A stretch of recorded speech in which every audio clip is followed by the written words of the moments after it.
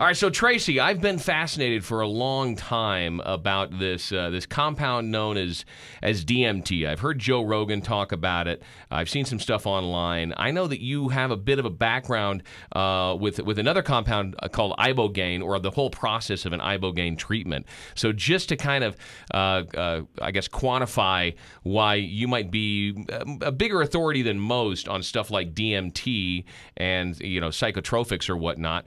Tell me about your ibogaine history. Okay. Well, how do I tell that in a nutshell? Excuse me. I had an experience where I dated a girl who became addicted to painkillers, and I watched helplessly as she crashed and burned and went on her way. Right. And it affected me deeply. And years later, I was literally working on somebody's car, and we were having a conversation, and it was early in the morning in a parking lot, and I saw these two people in the next parking spot wake up in their car, and they both looked at us like they were embarrassed that we had just noticed they were sleeping in a parking lot, and they jumped out of the car and ran into the business there. And I knew as soon as I saw them that they were on opiates, because I remembered from my girlfriend how that look is. It's just that real far away, heavy bags, etc. And I said, those two people are on opiates. I said, I can tell. I know the look. And my friend whose car I was working on said, my son, he was addicted to opiates horribly. Went to rehab 9 times. Could never get him clean. It looked like we were going to lose him. And then I took him to Mexico, and he did this thing called ibogaine, and he's been clean 2 years now. Wow. And when I heard the story, I said, well, this sounds crazy. And I wrote down the word ibogaine, and it was later that day I finally got a chance to look it up on a computer, and within a few hours, it occurred to me that this is something I needed to do with my life. Right. I think I was looking for something for myself, and when I realized that there was this thing that could help so many people, that for some reason this power control structure of our country is suppressing the knowledge of and has illegalized and done everything they can to prevent people from the United States from having access to it. Interesting. So you educated yourself on ibogaine, and you helped facilitate an actual treatment facility, yeah? Yeah, we're in the Bahamas, and it's called Bahamian Oasis. Okay. So, fast forward from that. Tell me how you got turned on to this whole DMT thing, because I've heard Joe Rogan talk and say it's one of the most amazing experiences he's ever had in his entire life, and I'm intrigued by it. The fact that it's found in nature. Supposedly, you get the first DMT rush at 57, 56 days in utero, and then at the moment of birth, and then at the moment of death. But what's been your experience of it? Okay, first of all, you said earlier in this conversation that you consider me an authority on this subject. I am definitely not an authority. But I am somebody who's done it a couple times, and my experiences were life-changing, completely changed the way I look at life and reality and the universe and God. I mean, it affected me in every possible way. I can't believe I didn't have this experience sooner in life. That being said, it's a good story. What I experienced and what I saw, and it's to this day I'm still trying to analyze it and reanalyze it and come up with why this and why that. But it was a real awakening. I was going to say, it sounds like an awakening. Take me through that experience. Okay, well, there was 2 times I did it, and I'm going to tell the first one real brief, because it was short. It only lasted 12 minutes, and it was derived from some kind of tree bark. That's all I know. And I was at a friend's house. He offered it to me, and he put it on top of a bong hit. Okay. And I had known that I wanted to try this. I had heard about it. I was very interested. I wasn't planning on it. It caught me off guard. But there I was on his porch, and he said, take as big a puff as you can. And so I did as I was told. I took as big a puff as I could. And then as I pulled the pipe away from my mouth, he immediately grabbed it, put his hand on it, and said to me, "Okay, now sit back and relax." And as he was saying the word relax, it hit me, and I launched. And like, I remember when he said the word relax, it went fractal. And he said, "So sit back and relax," and just everything went zippity. Right. And at first, my vision turned to all hexagons in front of me, and then all those hexagons divided into a trillion little hexagons, and then poof, I was gone. I absolute out of body experience. The next moment, I found myself awash in this river of current. It was black with like lots of blues and whites, and it was just rushing all around me. And it was like water, but it wasn't getting me wet. So it was some kind of energy. And I was tumbling around in it and trying to understand where I was and how I got in there. I didn't remember that I had just smoked DMT. I just found myself in this place. And I finally realized that the current was coming in one direction. I managed to kind of right myself, and I'm looking around and, wondering where am I? And I do some more looking, and I realize that the energy is all coming from this little white spot far off in the distance. And it was like the brightest white light I've ever perceived. And as I realized it was all coming from there, I looked around some more, and I was like, well, what do I do? Where am I going to go? Why am I here? And I'm like, well, there's nothing else to do. I guess I'll head towards that white light over there. And I took about 1.5 steps, and then it hit me, wait a minute, it's the white light. And I'm drawn to it. Oh, my God, I'm dead. Mm-hmm. And not knowing how I got there or why I was there, I just knew that I didn't belong there, and I panicked. And I remember I cried probably as hard as I've ever cried. And then I got so sad that at some point it became ironic and funny, and I started laughing. And after I laughed a bit and calmed down a little bit, I was looking around again and still very confused, wondering what happens next. Where am I? I didn't understand what was going on. And your eyes are open through this entire experience, right? It's not like you went back, laid back, and closed your eyes to settle in for this. Well, I was completely out of body. I was no longer on my friend's porch. I was in another dimension. So you don't know if your eyes physically were open or not. I don't think they were. After the experience, he told me that I yelled a couple times during the experience, and that might have been when I was realizing that I was dead. Right. And it was this. I mean, it was wild, and so as I was. Again, I was sitting there wondering where I was, and out of this river of energy, like literally just like it was coming out of water, a human hand outstretched down in front of me and grabbed me in a handshake by my right hand and pulled me to, I guess, what would have been what I suddenly perceived as an upright position, and I was standing in front of myself. There stood me, face to face with me, holding my hand and looking me in the eye, and I remember looking at him and I'm like, wait a minute, this isn't possible. He's like, and he gave me a reassuring nod, and we started communicating. We didn't even have to like move our mouths. We were just like telepathically talking to each other. And he's like, no, this is really happening. And then I looked him up and down again, and I realized that he was naked, and I also realized that he was hairless and had no genitalia. At which point I immediately looked down at myself, and I was the same. I was also hairless and without genitalia. And I looked at him again, and I remember that I was in that dimension. I was able to look right through him. I was able to see everything about him. And I remember looking him up and down and thinking, man, you're really awesome, which basically I was saying to him by thinking it. And he looked back at me with a gesture like, don't you get it? And then it hit me, oh, wow, you're really awesome. That means I'm really awesome. And then myself looked at me like, yes, you get it. But you were really upset that you lacked any genitalia.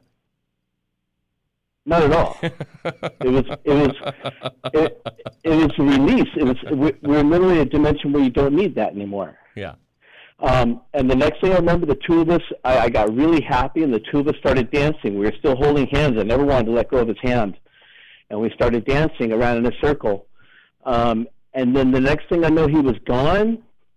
And I was still looking around trying to take in my surroundings, and I determined that I could go to an infinite number of places and experience an infinite number of dimensions at that point. All I had to do was make a choice and go there. I couldn't see them, but I knew they were there. Right. And the next moment, I'm back on the porch, and my friends look at me and goes, "Welcome back." Wow. Okay. And I couldn't believe it. I jumped up off that chair and I ran and grabbed a hold of the side of the house because I still felt like I was in that current. And I held on to the house, and I was like, no way that did not just happen. Yeah. It was beyond anything my imagination could have ever come up with. So tell me about the longer second time. Okay. This one, I got to experience what's called 5-MeO DMT. What's the difference between regular DMT and the 5-MeO DMT? Well, the DMT that I tried the first time was derived from a tree bark. Right. And the 5-MeO is extracted from the poisonous venom in the pimples on the back of the Butho alvirus toad, which is a subterranean toad that only comes above ground for 2 months of the year in the Sonoran Desert of Arizona. Okay. And the indigenous people there protect these toads, and they go out every year during those 2 months, and they go around and carefully milk the pimples off of each toad once during that 2 months. They put a little tag on, a little like bracelet on their leg to mark that this one's been done, and they don't touch it again for the rest of that season. So every toad gets milked once. They simply milk it, they let it dry, it turns crystalline, and then you vape that. Okay. And so the opportunity came up. It was with a friend who was friends with a shaman who was in town from Arizona. And I went to her apartment. The shaman was incredible. He made me feel very comfortable. They put on some nice music. They did some chanting. I just kind of tried to get centered and relaxed. And then finally he came over to me with this. It was like a big test tube, probably like a 2-inch wide test tube or something like that. And it had a cork in the top with a hose coming off of it. And basically he had the DMT in the bottom of the test tube, and he used a torch to heat that up. And so it's kind of like a vape bong. Right. And he said, take it long and slow and deep and hold it. And so I did as I was told. I sat back, and I expected to blast off like I did the first time, but this one was a little slower. I mean, it wasn't like it was slow, but it was a little slower getting going. And I started to blast off, and then I immediately found myself back on the floor there. I'm like, okay, so I kind of readjusted myself and laid there, tried to make myself comfortable, closed my eyes. I started to blast off, and I came back. I was back on the floor again. And I remember looking up at the shaman and my friend, and I'm like, I feel like I'm fighting it. I need to let go. And I put my arms, I outstretched them to either side of myself, and I said, universe, please take me. Please, I want the knowledge. Please take me. And poof, an instant later, I was standing in an apartment across the bar from the kitchen, and inside the kitchen was me cooking. And so but this time, unlike the first experience, we had clothes on. It was as real as you and me sitting in a room together here. It was that real. Wow. I mean, it was incredible. And as I arrived, myself looked at me and said, you're here. Like, put his arms out, like, come over here. And we shared a hug. We shook hands. And then I think there was some brief small talk. I get the impression there were other people in the room, though I never saw them. So I said, so you know why I'm here? And myself said to me, yeah. So what do you want to know? And I'm like, well, everything. And he's like, well, you already know. I'm like, what do you mean? He says, you already know the answers. I said, and I looked at him kind of funny. I tried to think about what he meant by that. And I'm like, no, I don't know the answers. That's why I'm here. I want the answers. He goes, just ask the question, and the answer will come to you. And I wish to God I could sit here and tell you the 3 questions that I asked. And I don't remember them. But I asked a question, and as soon as I asked the question, I immediately knew the answer. And I remember going, whoa, like I know the answer. And he looked at me and like wagged his finger at me like, see, I told you. And so that naturally, because of the answer, segued into question number 2. And I asked that question, and poof, I knew the answer. And myself looked back at me with this knowing look like, here we go. And of course, that segued into the absolutely logical 3rd question I asked, whatever that was. And as I asked that 3rd question, it all hit me. All of a sudden, just the answers to everything, like logic became, it became understandable. The logic of the universe, like I understood everything all of a sudden. And it was almost as though myself waved to me like, have fun with this. And I just launched from there to some further dimension where I was just in this, I don't know what to call it. It was just this massive energy and color and light. And I was being carried. And all these answers, I mean, just thousands of answers to all these questions were coming to me and enlightening me and teaching me everything. I was getting the full tour. And the pinnacle of that, I ended up in what I've later investigated, and I found that Terence McKenna refers to as the Omega Point. And basically, the Omega Point is the center of all creation. It's the source. It's God. It's the center of everything that is. Right. All comes down to a point. And I literally was carried onto that point. I laid on that point like it was in the small of my back, and I sat there and perceived. I mean, in my perception, I think I experienced what it is like to perceive as God does. Okay. Like I was shown. This is what it's like. This. Now you understand. And after that, I just remember that. I mean, I'd had so many revelations and so many things had been shown to me. I was feeling so just incredible. It was just the most positive experience in the world, and I kind of felt myself traveling away from that point that I was at, and all of a sudden, in the midst of all this ecstasy and good feeling, there's this voice, and the voice says, "Blurb," and poof, I'm suddenly overlooking an apartment, and I'm looking down on this guy, and he's got no shirt on, no shoes, he's bald, he's fat, and he's walking around this really, really messy, gross apartment, staring at the floor, and just kind of like really waddling slow around the apartment, staring at the floor. And I'm looking at it, and I'm like, why am I seeing this? Why am I being shown this? And then I got this horrible feeling that this guy had done something really bad, and that what I was witnessing was this guy, going over what he had done in his head. And I was like, and as that hit me, I was like, oh wow, this guy did something really bad. And I'm like, why am I being shown this? And then a moment later, some guy, a face, comes to me in front of me and wags his finger at me and basically communicates to me, I told you I was going to get you back one day. And the next moment, I feel myself waking up on the floor. And it was the scariest moment of my life, because at that moment I was convinced that I was about to wake up as that bald guy to a face full of police and people looking down at me like, what have you done with a bloody weapon in my hand? Right. I was sure that's what was happening. I was sure of it. And so when I woke up and saw the face of the shaman and my friend, that was a real peace of mind. But it was a frightening moment. It was a frightening moment getting there, and it took me a lot of processing to come up with conclusions as to why I was shown that. So what's your conclusion?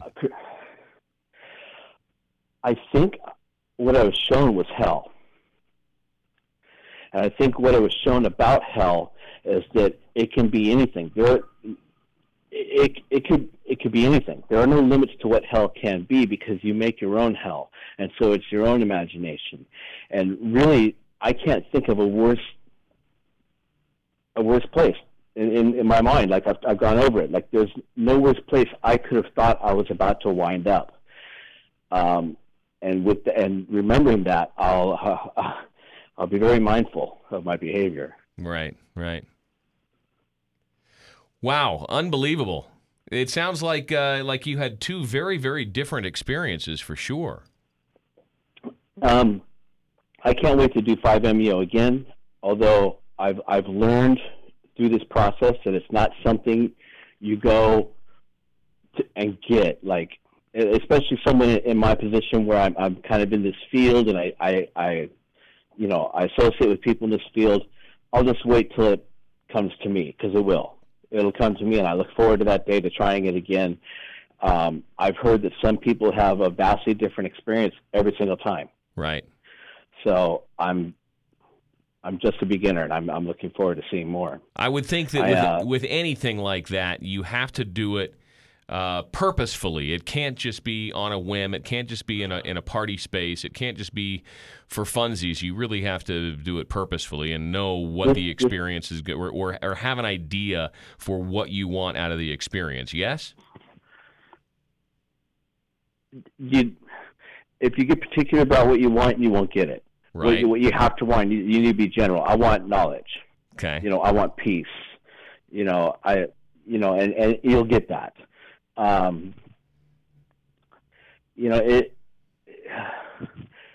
It's definitely not a party drug. Of course, yeah. And I had good intentions both time I did it, and the second time I did it, the shaman, I was gone for 50 full minutes. Wow, that's a long time. And did it seem like a blink of an eye when you came back? Or did it seem like an eternity?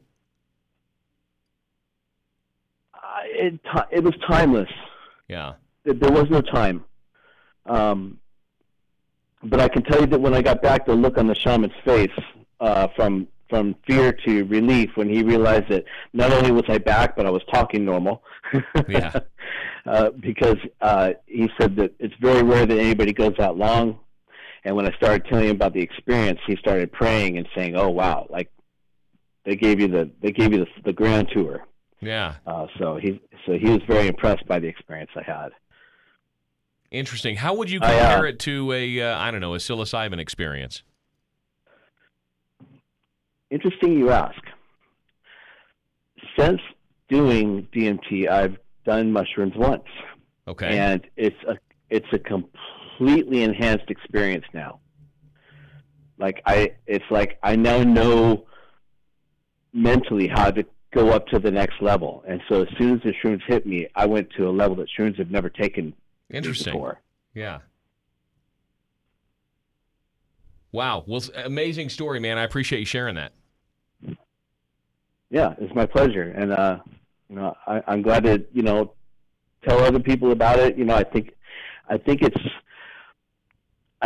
silly to not want to do it, but then it's just not for everybody. Not everybody really wants to know the truth, Right.